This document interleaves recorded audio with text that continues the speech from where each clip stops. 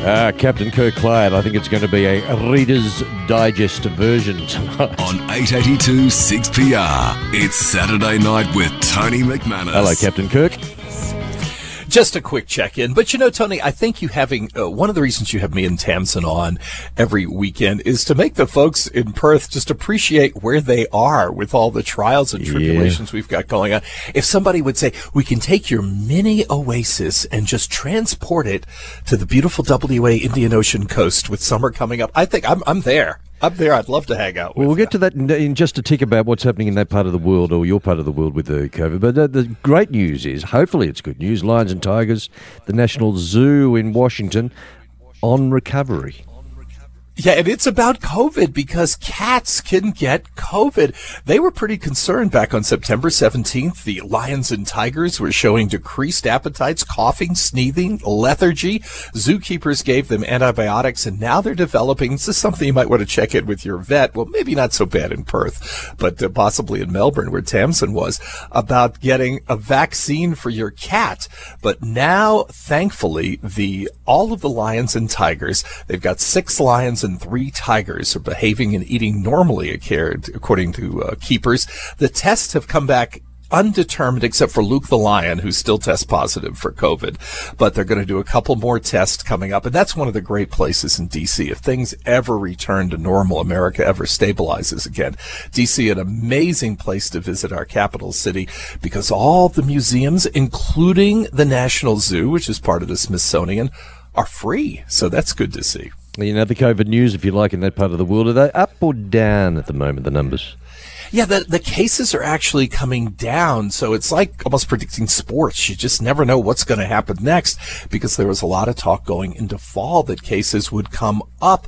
But I guess the vaccination, the hard driving to get the vaccination, is having some impact, but every day's a new adventure.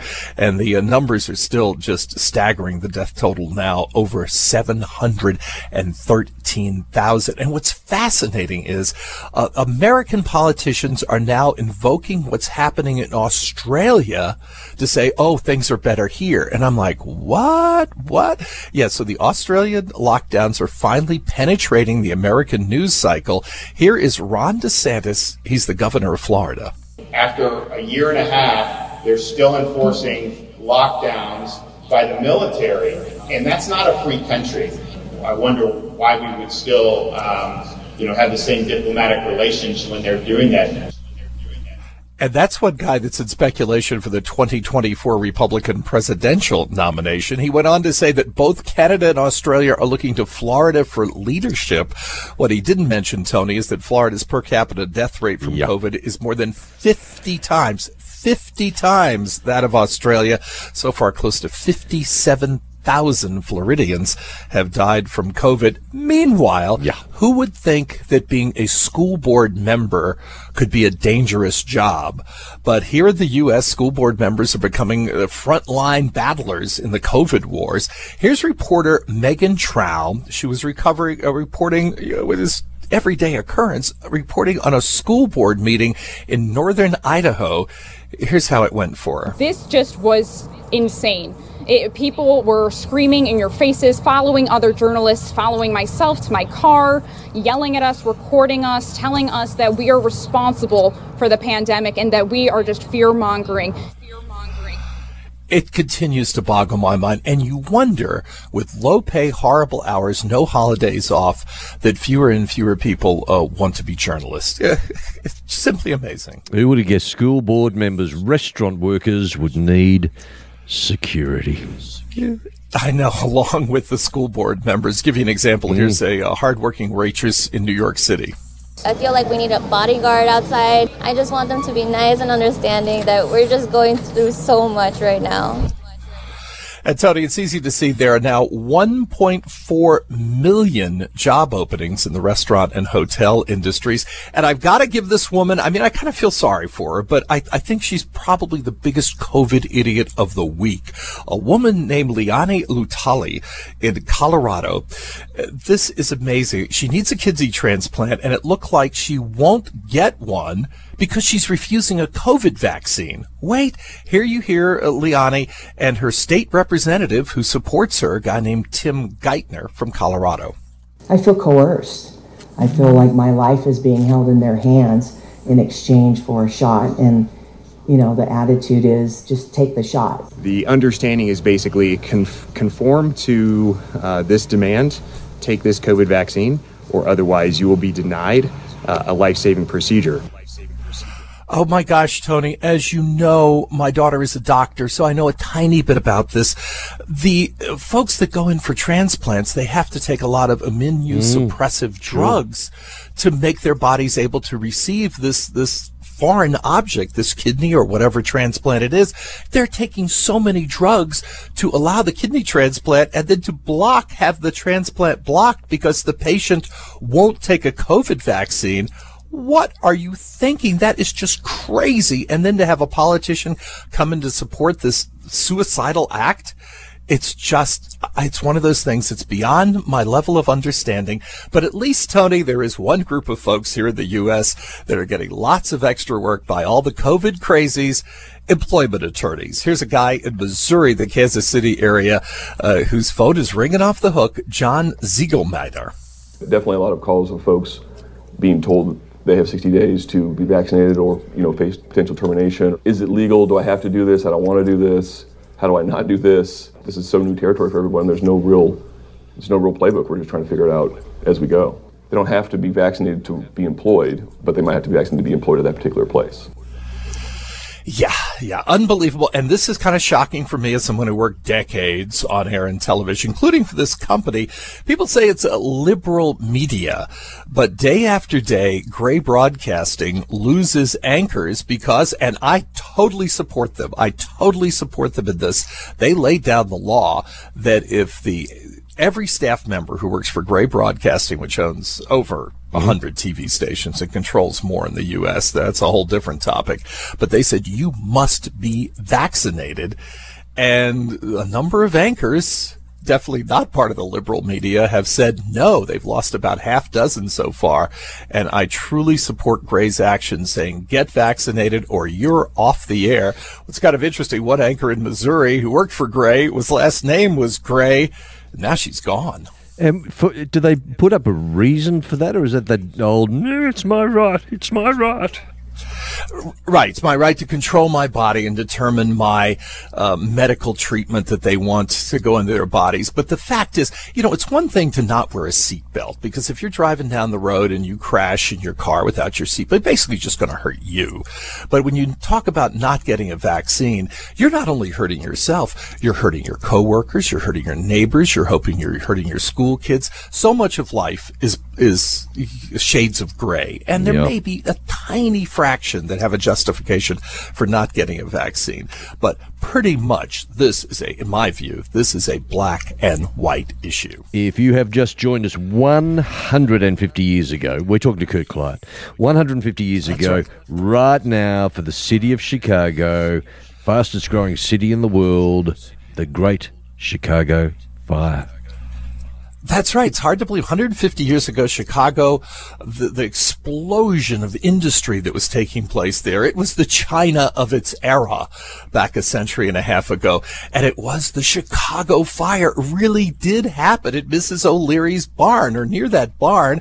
The legend, of course, a cow kicked over the lantern and the city was gone.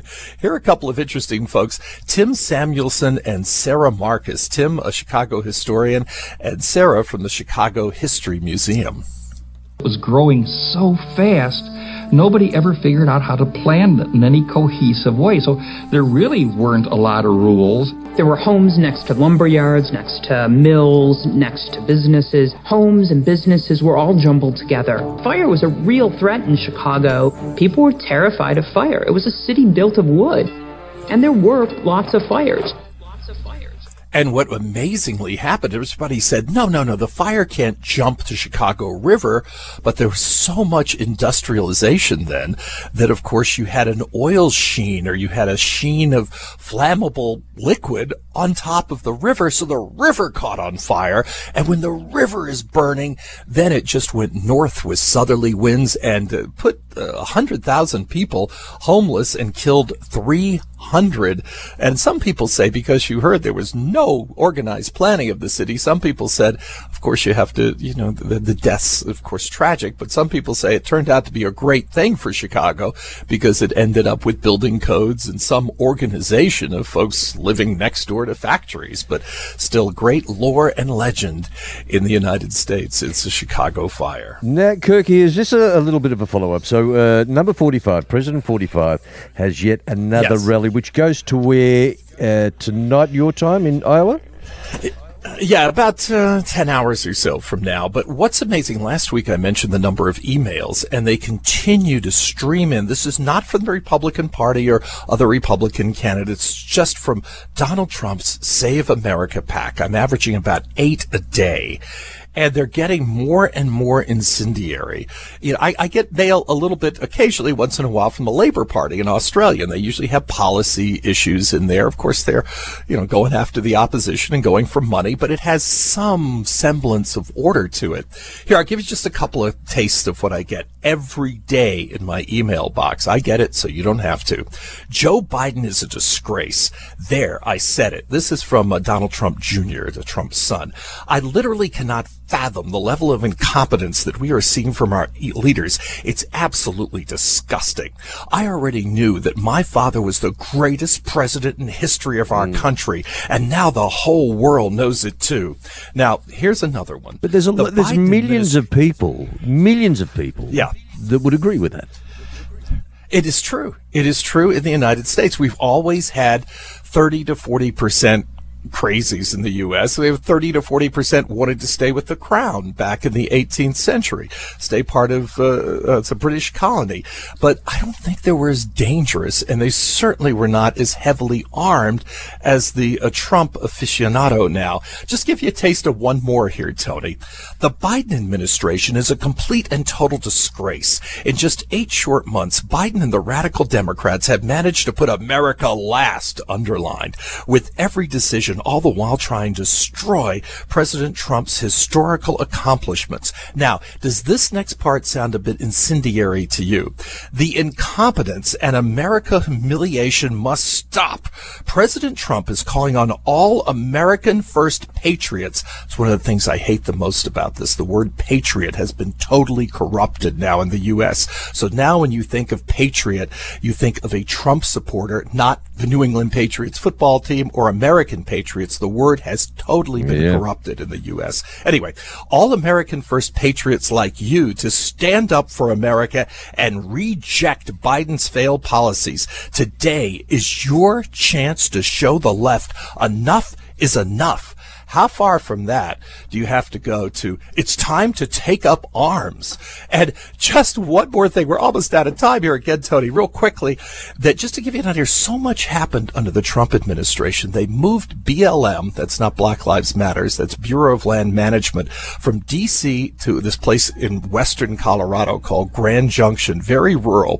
328 positions were scheduled to move out of D.C. Of those 328, 287 refused to go. They either retired, quit jobs, or went to other government agencies. So of all the people scheduled to move this huge land management agency, three ended up in Colorado. So basically, he totally dismantled or stopped that organization from functioning for an extended period of time. And that's a huge news story, totally swept under the rug. 6 hours this week without Facebook. How did you cope? I was fine. I wish we had more time to talk about that, Tony. We will next week. We'll get to the sound clips from that next week about Facebook. Delete Facebook. Join me on Twitter instead. There you go. There's our very own Captain Kirk Clyatts.